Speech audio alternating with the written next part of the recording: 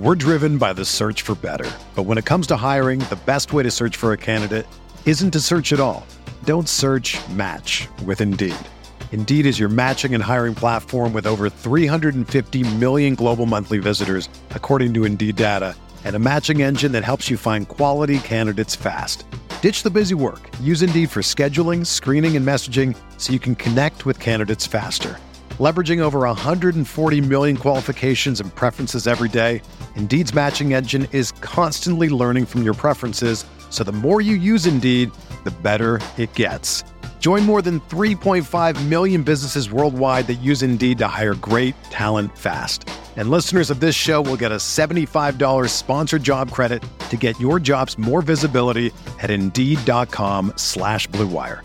Just go to Indeed.com/Blue Wire right now and support our show by saying that you heard about Indeed on this podcast. That's Indeed.com/Blue Wire. Terms and conditions apply. Need to hire? You need Indeed. This podcast episode is brought to you by Coors Light. These days, everything is go, go, go. It's nonstop hustle all the time. Work, friends, family, expect you to be on 24/7. Well, sometimes you just need to reach for a Coors Light because it's made to chill. Coors Light is cold lagered, cold filtered, and cold packaged. It's as crisp and refreshing as the Colorado Rockies. It is literally made to chill. Coors Light is the one I choose when I need to unwind. So when you want to hit reset, reach for the beer that's made to chill. Get Coors Light in the new look delivered straight to your door with Drizzly or Instacart. Celebrate responsibly. Coors Brewing Company, Golden, Colorado. Support for this podcast comes from U.S. Bank. When it's time for a new credit card, the best ones do way more than just buy stuff. And that's why U.S. Bank offers credit cards that make every day more rewarding. Earn cash back, score points when you shop, dine out, travel, or binge watch, or get a low intro APR. U.S. Bank credit cards were designed to fit your lifestyle. So make every day more rewarding and check out usbank.com/credit card. U.S. Bank credit cards are issued by U.S. Bank National Association ND. Some restrictions may apply. Member FDIC.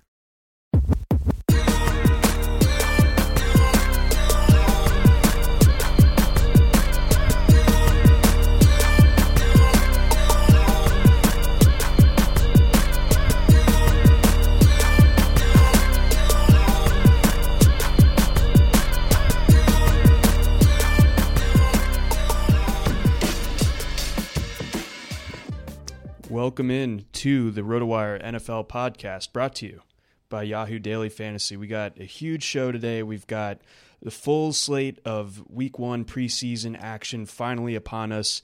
Coming up this evening, we'll also have some straggling games coming up Friday and Saturday of this week. But football, beyond just the Hall of Fame game, which was fun to watch, I guess. But that now we get a full menu of games. We got 11 games coming up on Thursday night, so we're going to get into those a little bit. We're going to get into some news and notes, and we're also going to get into Mario's best ball draft, the most recent one he did, the mega tournament. But before we get to that, it's officially August, which means football season is around the corner, and Yahoo Fantasy has introduced a new fantasy football game called Best Ball that lets you get in on the action now. With Best Ball, you draft your fantasy football team, and that's it. You don't need to do a thing once you've drafted your team. Each week, the top scoring players at each position on your roster will automatically count towards your weekly score. Forget about the time commitment. No waiver wire, no trades, no adding or dropping players, no having to make those tough start-sit decisions. Focus on the best part of fantasy, the draft. Tired of doing mock drafts for your fantasy football team and having only other players drop out early and not finish the draft? Free best ball leagues give you the most accurate ADP or average draft position of players before the season starts. Can't get enough fantasy football but don't want to manage those teams all season? You can draft up to 50 best ball teams. Play for free or play for cash, but most importantly, get to drafting with Yahoo Fantasy Best Ball. Join a league today at yahoo.com/bestball. Mario, hello. Hey. How are you doing? Doing all right. I'm pretty excited for tonight. I'm glad that we get a full look at preseason a little bit tonight. Not just the being held captive to the one Falcons-Broncos game. I mean, not that this is going to be high quality football that we're seeing tonight, but it's at least we get to choose a little bit. Yeah, and if some player does some whatever it is thing, it's a chance for us to immediately take to the internet and start declaring ourselves the winners or others the losers. I love to do that. Yeah, so it's like Juwan Winfrey touchdown in that first game. Yep. Time you put that confetti in the ceiling for a reason. Look at and the it's body time to, control. It's time to bring it down. And so needless to say, I'll be meticulously following every stupid little detail and keeping a precise score of all the accolades people owe me if some player I flippantly express fondness of in the past does something other than terrible. I'm here to cash in. Yeah, I mean we're talking guys that were prospects 3-4 years ago that are maybe on their third or fourth team that maybe have 2 catches tonight. Victory lap time. Yeah, and if you didn't say what I said about that player, you're dumb. So stupid. I hate you. Unbelievably just foolish, a non-football fan in my opinion, if you disagree. But before we get into the slate tonight, I want to get into some news and notes. Obviously the most kind of landscape-altering move of the week, arguably, was the Browns making the trade this morning, trading Duke Johnson to Houston. I think that satisfies a lot of things that needed to happen. I think that Duke Johnson in Cleveland was something that just wasn't going to happen into the season. I think with Houston and the way things panned out with Deontay Foreman, obviously kind of not being able to live up to their standards, and obviously getting shown the door earlier this week, it showed that Houston was definitely a candidate. I know that you mentioned Tampa Bay or Jacksonville as other potential landing spot, or Miami. I don't want to put words in your mouth, but other places where Duke Johnson could have ended up at some point this offseason. So goes for a 4th rounder that's a conditional one. So if he is active for 10 games, it turns into a 3rd rounder for Cleveland. So pretty shrewd on Cleveland's part, but I think also fairly necessary on Houston's part, because I thought I was kind of starting to get a little bit just like disoriented, thinking that Demaria Crockett was going to actually be a fantasy factor. Yeah, I mean, I'm a big Duke Johnson fan. I literally think he's better than Kareem Hunt, for instance. But I just kind of don't like the trade for Houston in the sense that it was, orchestrated by Bill O'Brien. They don't even have a front office right now, or at least they don't have a GM. It's going well. And so that's already like a conflict of interest. Like, coach on the hot seat is going to be willing to trade future assets to like buy him, even if it's just a half a season's worth of leash. Like, hey Bill, you want to get fired in week 8 or week 17? It's like, I'll trade a 2nd rounder if you give me the 17. It's like, deal. So I know he didn't do a 2nd rounder, but it's a 3rd rounder if Duke Johnson doesn't get hurt. That's what the trade is. So he could get hurt, but they don't plan on that. So they basically plan on trading a 3rd rounder. And it's not as if this is a rental. I mean, Duke's got, he's got like 3 more years or something on his contract, and he's pretty affordable. And he's also subtly good insurance for Kiki Kuti if he gets hurt. He might even be better as a slot receiver than Kuti. And I know Kuti did very well last year, but Kuti could also play outside. So this also is a bit of insurance against Will Fuller. If his knee or whatever else is problematic, they can just move Kuti outside, and Duke can play a lot of slot receiver. I think, I don't want to misquote Duke, but I think he said actually recently he would rather be a receiver than a running back. And I don't know if that's just him kind of flippantly acknowledging, the job, the salary market for running backs versus receivers. It's smart business right there. Yeah, it would be smart business, but he's played running back his whole career, so it would have been weird if he just kind of was holding in the whole time, like, I hate this, by the way, I'd rather do something else. But in any case, I think he's really good. I think he's really good as a runner, if they want to use him that way. He's very self-evidently a really good receiver. He's, I think, every bit as good of a pass catcher as someone like Alvin Kamara as far as other running backs go. So, but yeah, once they had Jarvis Landry in Cleveland, they cut off so many of those slot snaps that would have otherwise justified Duke Johnson's contract. So, I think Bill O'Brien bailed out John Dorsey here. Wow. Yeah. I mean, I think that's a really good way of putting it, where, Cleveland really benefits from this in a huge way. I mean, getting potentially 3rd round value for a guy that, I think that they were looking to move, like actively trying to move, despite maybe what they put out in the public. I think that this, again, I didn't think that Duke Johnson was going to open the season with them. So getting a 3rd round potentially from a conference foe, that's pretty good fallout if you're Cleveland. But yeah, and they got Dontrell Hilliard anyway, who by all accounts is doing a really good job. And even though he was at Tulane in college, where they were almost running like a wishbone kind of offense in his last Fritz, baby. Yeah, so he was in that kind of offense, and yet he was really good. I know it was a small sample, but I want to say he caught 10 of 11 targets last year, kind of playing off the bench. I don't think he got a carry. So he's already shown he's a really good pass catcher, or at least he's giving us reason to think he might be. And based on his Tulane resume, you can reason he's a good runner too. So, and then again, all the beat writers are saying in camp too, Dontrell Hilliard's doing a really good job. I'm not even convinced Kareem Hunt. I mean, Kareem Hunt is better than Dontrell Hilliard almost certainly, but Hilliard might be good enough that when Kareem Hunt is activated, he's surprisingly peripheral in the offense. Okay, so basically, as you could probably imagine, and you having done so many best balls, you know what the draft market ADP looks like, but Hilliard basically free, basically going undrafted most places. Duke Johnson, his ADP, and this is dating back to this past week, so August 1st, going around pick 161. How do you anticipate their markets changing from here on? Yeah, Duke Johnson's definitely going to go up. I don't know if it's like I'm probably higher on Dontrell Hilliard than most people, because most people probably don't even know who he is. But I don't think I'm going to target him at all. It would have to be like a draft where a bunch of people took like 7 running backs before I would take Hilliard, probably, just because I do believe Kareem Hunt is good, despite my insistence that he's not as good as everybody seems to think. So 8 games at best of a clear, avenue. It could work.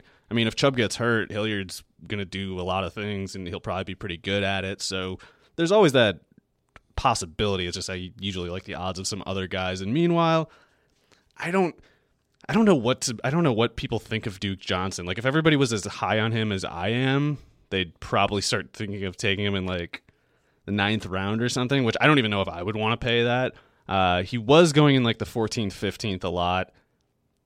I think he would have paid off safely in that range, even if he had stayed in Cleveland. So I'm kind of surprised more people weren't speculating on the chance of him getting traded, But I think it's like a lateral move in the sense that I think Lamar Miller will still start every game that he's able, but there's more chance for, I think, injury between QT and Fuller than there were in the Cleveland guys. And Cleveland has just way deeper receivers in general. Yeah. And of course, I mean, Alfred Blue was playing about 450 snaps a year, I think, in Houston, and that's similar to what Duke was playing in Cleveland. But I just think he's going to get more specific snaps as a running function. Like, it's not going to be so many of his Cleveland snaps were just, they're not running it on this play. Mm-hmm. Like, there's just no chance they're running it on this play, and at least that should change with Houston. Okay, so there's a chance that he has he's being put in a better spot, one where the defense can't exactly read exactly what's going on. Yeah, I would guess that Duke will go in something like maybe the 9th or 10th in PPR, maybe like the 10th, 11th in others. But I feel like I was seeing Deontay Foreman going in that kind of 10th, 11th round range anyway. Yeah, he was going, if I remember correctly, and I still have that best ball slow draft still going on. We're finally in the 20th round here, but I think, oh my God, I know, right? I'm one of 3 people with average pick times under an hour. You got to put those people on blast. I'm going to, pal. But I think Foreman went around like pick 110 or something like that. Yeah. So, I mean, I haven't like recalibrated projections on Houston, but so I don't know for sure where I would take Duke. But I will say it's not good for Kiki Kuti that he's there, and it shouldn't change that much for Jordan Thomas, because I think Jordan Thomas, if he's going to justify himself this year, it'll be as like a red zone specialist anyway, and I don't think Duke is a particular concern as far as that goes. But Jordan Thomas did, before today, have that upside scenario of, well, if QT gets hurt or if Will Fuller gets hurt, Jordan Thomas might be the 3rd best general pass catcher in the offense, and that's definitely not the case now. Like, he's at most the 4th. Okay, so fifth rather. So that takes him down just a little bit, and then again, just one last valuation on Hilliard. Is this something where he's like firmly on your potential draft radar? from here on. Well, I took him actually in the Wes Huber from Pro Football Focus runs a Devy league that I split a team with Dalton Del Don, and I actually took Hilliard in the free agency draft a couple months ago. So I think he's definitely worth owning in Dynasty at this point because he should be the top backup to Nick Chubb for 8 weeks, and no number 2 running backs are free agents in Dynasty leagues, so that should immediately apply to Hilliard at the very least.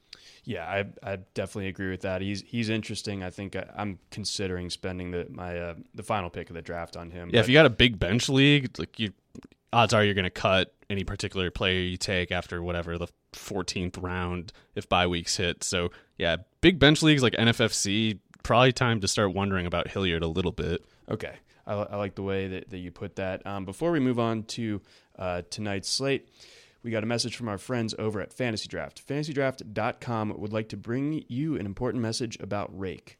Are you tired of paying high fees to play daily fantasy? Did you know that over time, these fees, called Rake, can cost daily fantasy players over 30% of their bankroll? As daily fantasy sites continue to raise Rake, prize pools are being squeezed more and more, making it harder and harder for players like you to win. More Rake just means more money lining the pockets of big DFS sites and less money for players. But change has arrived. Fantasy Draft has changed the game by bringing you Rake-free daily fantasy. That's right. You are now able to play your favorite contests without paying any Rake. On Fantasy Draft, 100% of the entry fees will be paid out to contest winners 100% of the time. Playing your favorite contests rake-free on Fantasy Draft will save you hundreds or even thousands of dollars in Rake every month.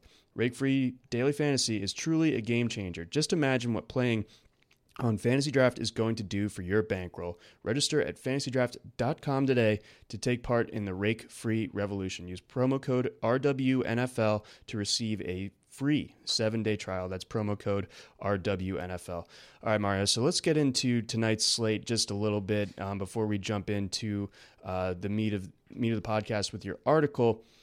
Any sort of things that you're looking out for, any rookies going tonight that are going to be catching your eye that you're going to be tracking a little bit more than usual?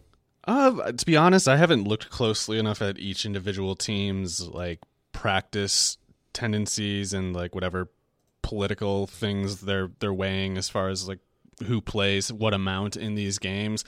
But just generally, I guess I'm kind of interested in the Colts because they were an offense that was really good last year, and yet a bunch of the guys who were playing at the forefront last year are now fighting to make the team this year. So I don't know if this is too early in the preseason for someone like Paris Campbell or Chester Paris Campbell's, of course, going to make the team. He's going to be really good, I think, at least in the future. But Chester Rogers, Zach Pascal, those are guys who played a ton of snaps last year, and we don't know for sure if they're going to make the team. So do they have to play in games like this to start making their case? Because they can't just put it all up to week 3 or whatever. No, yeah, that's a although this is their first game, I guess, so I don't know if that's...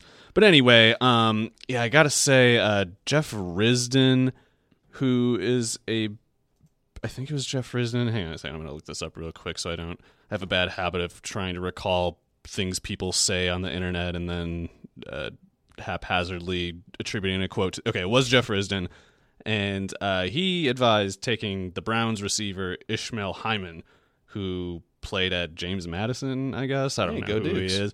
But that's a Browns receiver, I guess, Jeff Risdon of the Browns Wire recommending that one. So that tells you kind of what's the nature of this game, this preseason DFS at this moment kind of game, because I don't know who that guy is.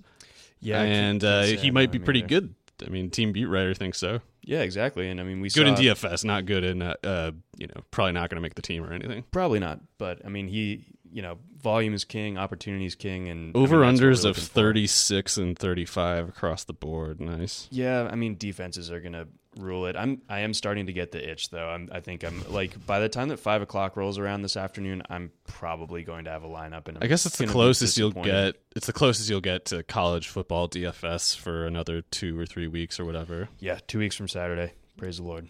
Okay, nice. So, I don't know if I can give any like responsible advice for like DFS preseason, but the Ishmael Hyman, Jeff Risdon.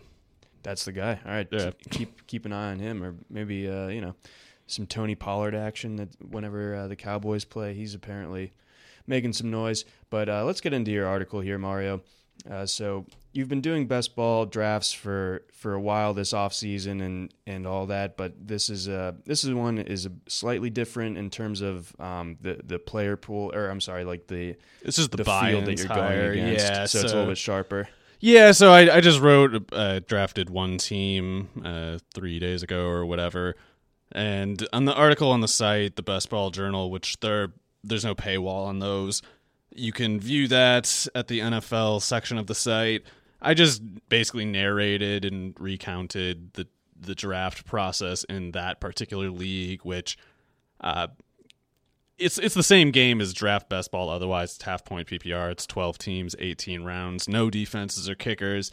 So it's not different in that sense, but I at least kind of explained like my, in the process of going through the picks, I kind of explained my take on the current markets, just kind of incidentally, and I talk a bunch about kind of the bankroll or the share percentages that kind of go into the thinking, because I made a couple picks in this one with guys that I don't normally target that heavily, and after the Duke Johnson trade, I even might be regretting right now selecting Le'Veon Bell at the 9th pick, who I guess that was the first pick of his that I made in the draft best ball tourneys, and it's one of those picks where it's like I'm basically agnostic on him, and I can certainly imagine a scenario where he does well this year, but I've always been in positions where like it's just a little too early for me to feel comfortable taking him, or I just see some other player that I definitely know I want to take right there. Like, have you been getting, like, if you've picked at the 9 spot other places, have you just been getting, like, receivers at that spot? I think it used to be receivers because the Melvin Gordon holdout has messed things up in recent days. He used to be, like, the 6th, 7th, 8th at the latest. Now I've seen him going anywhere from the late 2nd to, like, the early 4th. Yeah, he went late last night in the XM host draft that I was in. So, yeah, there's that development. There's something else that I'm forgetting about that. How did Ezekiel the Zeke thing, too, yeah. Where did he go? I don't he still remember went fourth in mine last, which went off Wednesday night. So I mean, that's with full consideration of the most recent news on him, and maybe it was just a guy just trying to make a statement on how he feels that Zeke is going to be out there for week 1 and playing 16 games. But I mean, at the 4 spot, I'm at least considering somebody else. I mean, I guess Kamara and Barkley and McCaffrey are off the board, but I'm right now I would probably take David Johnson over Ezekiel Elliott right now. I didn't have to make that call, and I'm pretty sure Zeke still went 5th or 6th or something like that in this draft that I did. And for what it's worth, and also with a caveat that I basically don't know what I'm talking about, I feel more comfortable about Ezekiel Elliott playing this year than I do Gordon. Oh yeah, and I know when you look at like the accountant's view of either player, it's like, well, they have to play. It would be insane to not play if you're either of these two guys. And it's like, I think they know that. I mean, but what Le'Veon Bell already did was kind of insane. Like the same reasoning would have said, like, well, he can't hold out. Think of all the money he'd lose. And it's like, these guys are just being put in a position, like a labor situation, where they might be willing to do sabotage or martyrdom or whatever, even if it's bad to their bank accounts to do it, because they're pissed off and they don't feel like there's anything they can do, so they kind of just throwing their hands up and saying like, all right, like whatever, we'll just if I'm not replaceable, then replace me. Yeah, if you're saying this won't hurt your team, I guess I'm willing to see who's right about that. And yeah, I don't know what Gordon, this is a flimsy thing to reason on, but Gordon, in that one clip, I don't know where it was, if it was ESPN or NFL Network or something, but he's like eating dinner in his living room or something with his, I don't know, friends or dad or something like that. And somebody asked, like, would you hold out would you sit out this year if you were Bell? And he was like, oh, hell yeah, or something like that. And this was from last year? Yeah. Oh, wow. So I don't know what, the mindsets, the like, there's political goals involved with this. Like, these guys are basically they're basically kind of doing a demonstration for their particular position. Like if the logical conclusion of the way all this is going is running backs making a sub-union even against the union, the players' union, because they keep getting screwed in these market trends. They do. And they have to do something. They have to sabotage the market if the market's going to keep doing that to them. So you don't know what they're capable of, and that definitely creeps me out. Like I think Zeke will play this year because I feel like Dallas is more dependent on him than the Chargers are on Gordon. Oh, 100%. And also, I feel like Zeke, there could be, like Dallas has something like $24 million in cap space, and the presumption is like, well, they have to pay Dak, Cooper, and Zeke all kind of right now, but only one of those players is threatening a holdout. So I can kind of imagine something getting done, like they're able to move things around just enough. Maybe give a handshake deal with Dak or something. Maybe that, or at least like just giving Zeke like a big raise for this year or something like that, but not that way they can kind of do funny money with Dak's extension and Cooper's extension. If they do all three, then it's like their pay will kind of hit in a landslide next year, and Zeke's will mostly hit this year, that kind of thing. And correct me if I'm wrong, but do you think that when it comes to Dak, that Carson Wentz's contract extension could be a bit of a blueprint for this? I know that I don't know. He would be entering his fourth season? Dak? Both of them? Oh, yeah, I guess so. Yeah, Wentz and Dak. But Dak, this is the end of his contract, obviously, and Wentz, by virtue of being a first-round selection, gets that fifth round, or was going to get that fifth-round option. So I think that like he's not making like a ton of money like against the cap this year, but maybe they converted a bunch of it to like the salary or the signing bonus for this year. But there's some way to like kind of have things start to like really kick in for Wentz like next season. I think that maybe that could be a blueprint for what Dallas wants to do. Yeah, the Eagles front office, I can't remember the GM. He's doing a lot of Howie Roseman, is that right? Might be, yeah. And whoever it is doing a lot of tricky stuff that like the rest of the league is just not really hip to for some reason yet. Maybe Dallas, can just start to plagiarize that method and make it, just mortgage the future a little bit to get into this year. Because it just seems like it would take a lot. Like it would. I know Jerry doesn't want to just cave to some player. He thinks he's a big, important, powerful man or whatever, and he would hate to do that. But there's also a different axis to his pride, which is, he really thinks he's going to win the Super Bowl this year. Mm-hmm. And he knows if he doesn't have Zeke, they're not going to do it. Like, it's one thing to say, like, well, it's obviously better for the long-term interest. Jerry can't think that way. Jerry doesn't have normal person brain. Like, he just thinks, like, oh, I was going to win the Super Bowl this year. Now I got this complication. But if we just solved this complication, we'd win the dang Super Bowl. Like, I think that's what's in his brain. So I can't imagine he has the impulse control to not do what he thinks is tantamount to assuring a Super Bowl win, which would be just getting Zeke to the team somehow. Yeah, that needs to happen. And like you said, if they have any shot at winning the Super Bowl this year, which I don't really think they're not going to go anywhere near it. But it's a certainty if Zeke is not playing for them. And again, back to the Wentz thing for a second. He's only making $720 in base salary this year, with most of his money coming on the signing bonus. He's making $1.3 million next year, and then the big contract numbers start to kick in 2021 for Wentz. So I think that could be some way to get 1/3 of the equation, getting Dak under contract. That's one way of going about it. Yeah, so I basically am planning on Zeke playing, but it's one of those things where it's easier said than believed, I guess, because I don't know, anything can happen. I definitely didn't see the Le'Veon Bell thing last year coming, so I could be wrong about everything for all I know. But it does add anxiety to the running back market, and so at the 9th pick, which is as far as like 4 picks later than I sometimes see Le'Veon Bell go, I thought, well, why not now? Why not get a Le'Veon Bell share? It's not as if I hate him. I don't have any reason to never have him on any of my teams. And, it's in a draft like this, I didn't know what to expect, but I thought maybe other people are anxious about running backs, and, maybe Kerryon Johnson or somebody goes like 18th overall, and in that case I'll be like, oh, I'm glad I took Bell at 9, so I'm not getting to my 3rd pick and we're down to like Kenyon Drake or something like that. So took Bell there. And then I got a similar player in as far as that I don't have him that much, even though I don't dislike him this year. That's Keenan Allen in the 3rd round. I took Mike Evans in the 2nd. And in hindsight, being this Duke Johnson trade, I kind of wish I had taken Nick Chubb at that pick. But Evans should do fine. I mean, I'm definitely high on Evans, and I was able to get a little bit of a Tampa passing game stack going by getting Chris Godwin in the 4th. So that's a good thing to have, I think, if you're lucky enough to make the playoff round of these best ball tournaments. You'll want to have some teams that are still going strong despite the cold weather, and the Tampa passing game being in Tampa Bay should be safer from that than a team like Seattle or whatever when it gets cold. Green Bay, yeah.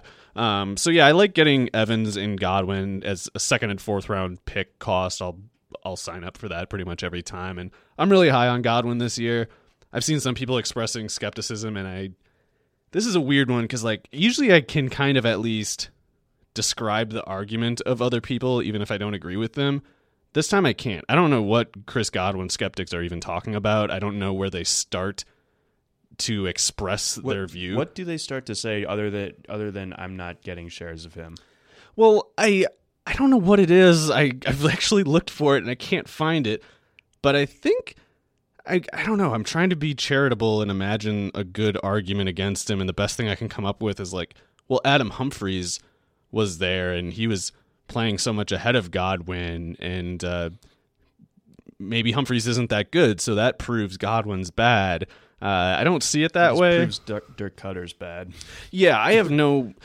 I can't think what they're trying to argue exactly because it's Mike Evans could go for 1,500 yards this year. O.J. Howard could go for 800 or 900, and Godwin would still have room for upwards of 1,300 or 1,400 because everyone seems to agree that this Bruce Arians passing game is going to go for lots of yards at the very least and maybe lots of touchdowns too. And yet we can only identify 2 targets that are going to do anything because do we think Brashad Perriman's going to go for 700 yards? Nope.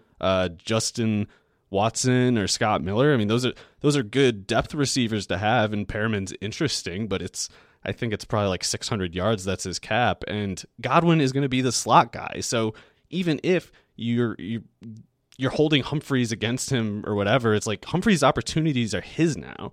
So I don't know what they're talking about. But yeah, I like Evans, Godwin, and Howard all. I think they're all appropriately priced, and I don't think one needs to fail for the other two to hit their upside scenarios. So I'm trying to get a lot of the Tampa passing game, especially since I have so many stacks of the Colts passing game, and I'm getting increasingly anxious about Andrew Luck and his stupid calf injury. So Tampa, sensible kind of target for now for me. Yeah, definitely.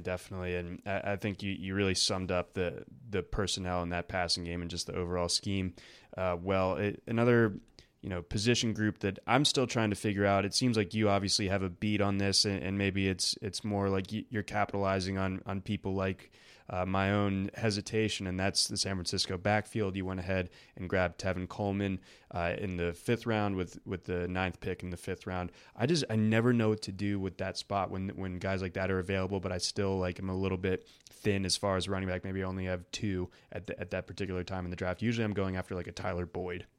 Yeah, I was targeting Tyler Boyd in the 6th round. I can't tell you who was who was available at my 5th round pick when I took Tevin Coleman.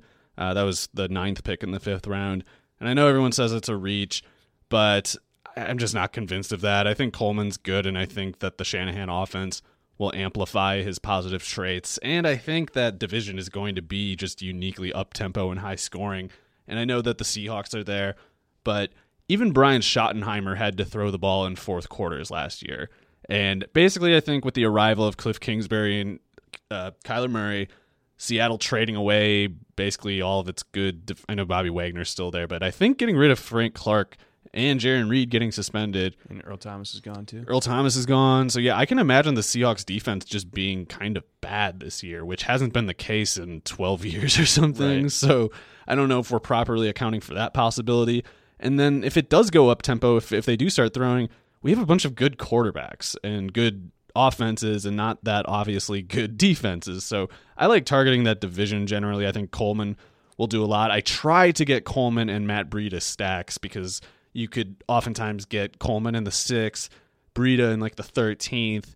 And I think they're both going to have good games this year. And I think having both of them on your team all but locks in 16 San Francisco running back 1 finishes. And I have my various concerns about that team, but and I don't really trust Kyle Shanahan's judgment that well, but I do think they're going to have a lot of from scrimmage activity, and it's like just get some people from that offense, and you know that backfield is going to have someone pretty much every week, I think, and I don't think it's going to be McKinnon. Was there a bit of a tweet blowback for suggesting that Kyle Shanahan might not be the GOAT? Oh, not really. I mean, so the thing is, it was an Athletic beat writer. I want to say Matt Barrows, he didn't even mean to say like I'm predicting that Marquise Goodwin won't make the team. He was just saying, let's say that these 4 receivers make the team, and of those 4, none were Marquise Goodwin. So I don't know why we would just let's say anything then. But I think Goodwin is pretty clearly a really good receiver. I think it's pretty clear that if they didn't have him on the field, they shrink the field on themselves, and the defense has a lot less to worry about if that speed is not there, because Debo's not running past anybody. Even Pettis isn't really running past anyone. And you can't bank on Kittle doing 10 yards after the catch per catch 2 years in a row. So if they want to get rid of Goodwin, have fun playing in a sandbox the rest of the year. But I mean, that's going to make them so much easier to defend. And even if Kyle Shanahan is stupid, I can't believe he's that stupid. Otherwise, we're 2 years removed from Goodwin playing very well with Garoppolo already, doing like almost 10 yards a target.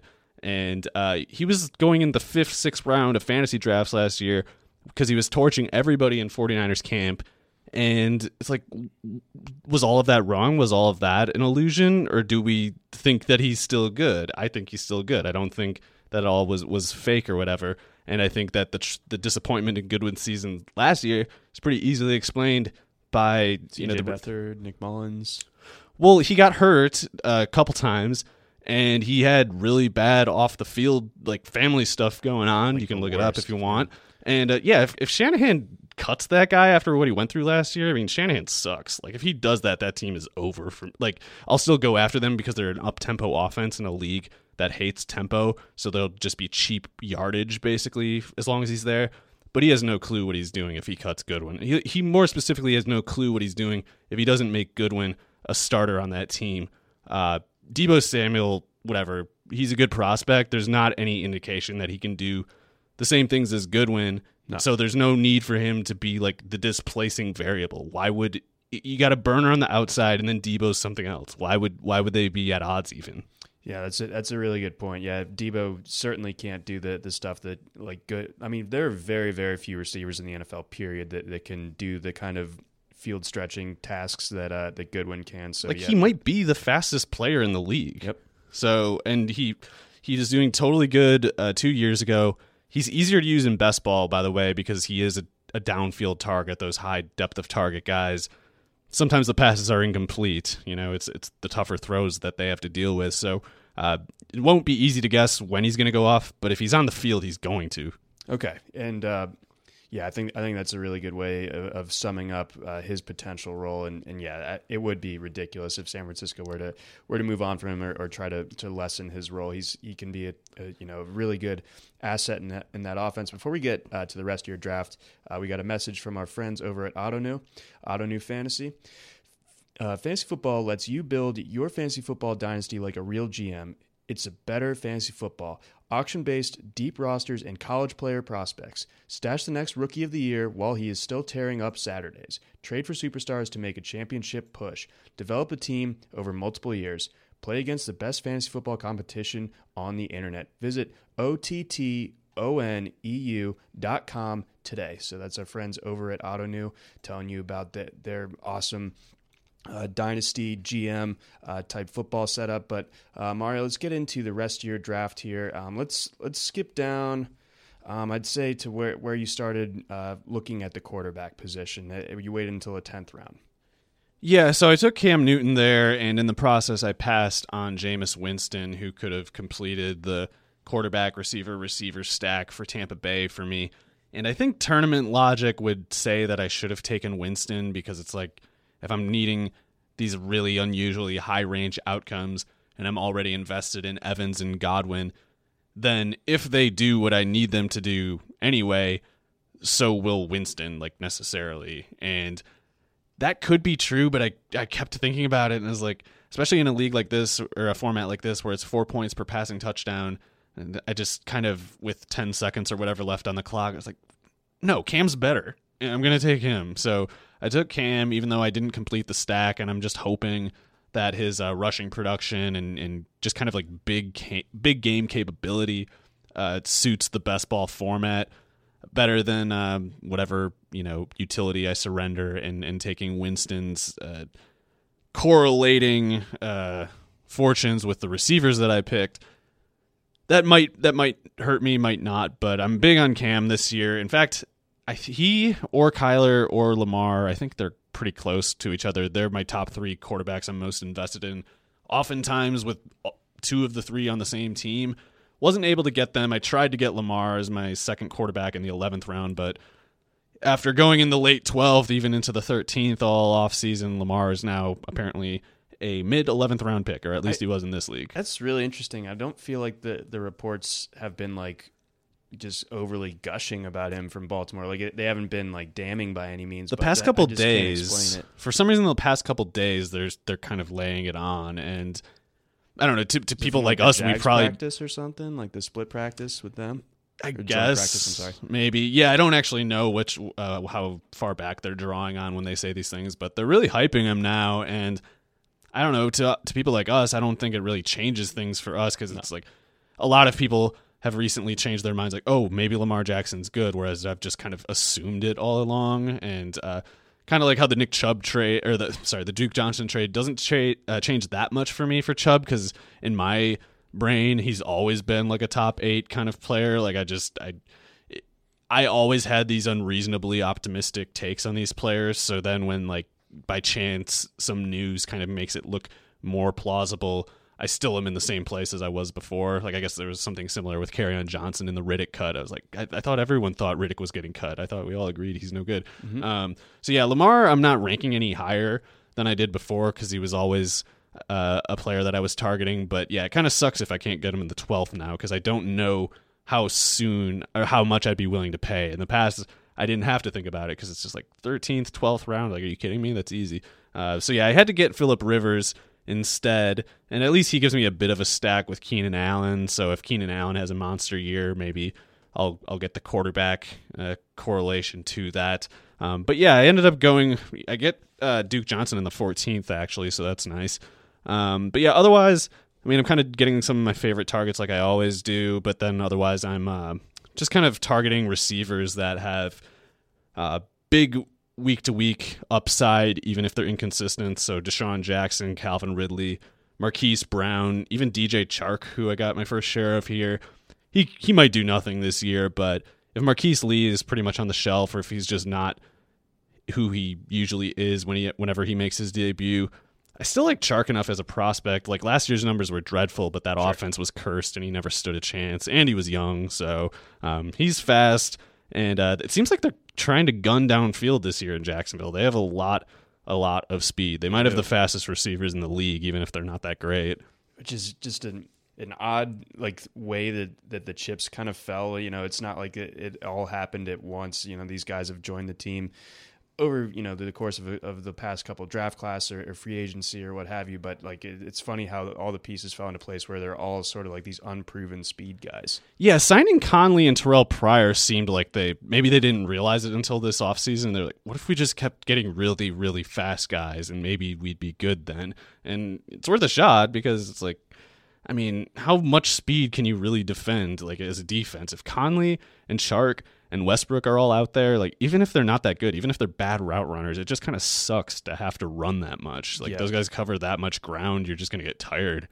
Yeah, no, that's definitely true. I mean, it's something where the defense is going to be having to think about that over the top type of play every single time out because you can't ignore that level of speed. So yeah, along with like Rashard Higgins, who I took in the 18th round, I'm probably going to be looking closely at Chark and maybe even Conley at the last. I actually did one draft recently where I took I went like really heavy on running back early, so I only kept 5 as opposed to the 6 that I usually do. And then I took Conley and Chark back to back. So Jacksonville passing game stack like I always expected I would. Yeah. Could have called that from February. Yeah, but 17th and 18th round is like, why the hell not? Yeah, exactly. They're fast at least. Maybe if they get some air yardage at that price, I don't even care how bad they are. Would you consider Conley over Chark at some point? Sure. I mean, he is the veteran, and I thought he was really misused in Kansas City. As much as they probably have a reason for using him the way that they did, they were using him underneath.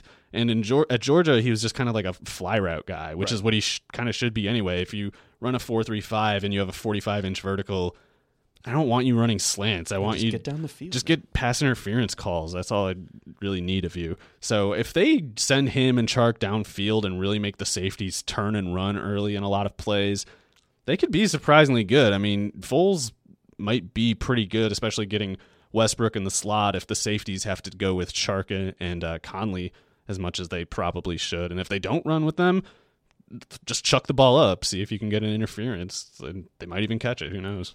They very well may. So do you have any other parting shots before we sign off here? No, that article, again, you don't need a paywall to see it, although, you can also get the 10-day free trial to see all the other actually good articles on the site. Yes, no, I've enjoyed your best ball journals throughout the off season, and this one was an interesting one because you were going after some guys that you previously had, and so there was a good little glimpse into you kind of. It's like dynamic reasoning. Yeah. It's like I have my in a vacuum thoughts, but when you're on the clock like that, you kind of start to believe things you didn't realize you did. Yeah, pretty much. But that's going to wrap things up for today's show for RotoWire NFL Podcast, brought to you by Yahoo.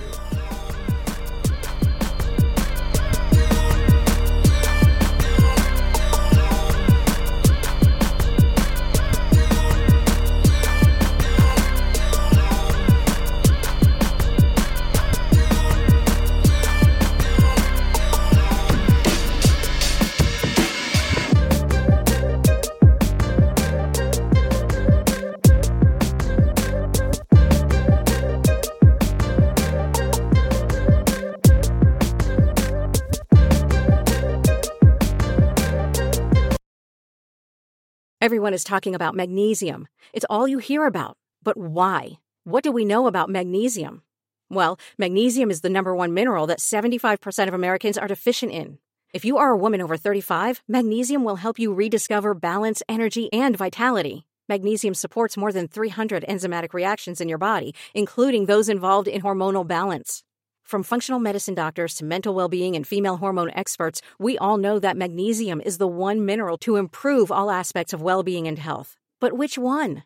Magnesium Breakthrough from Bioptimizers, the trusted choice recommended by leading experts with 7 best-absorbed forms of magnesium to ensure your body receives the support it needs for overall well-being. Go to bioptimizers.com/balance today and use code BALANCE10 for 10% off. Support your journey to wellness at bioptimizers.com/balance.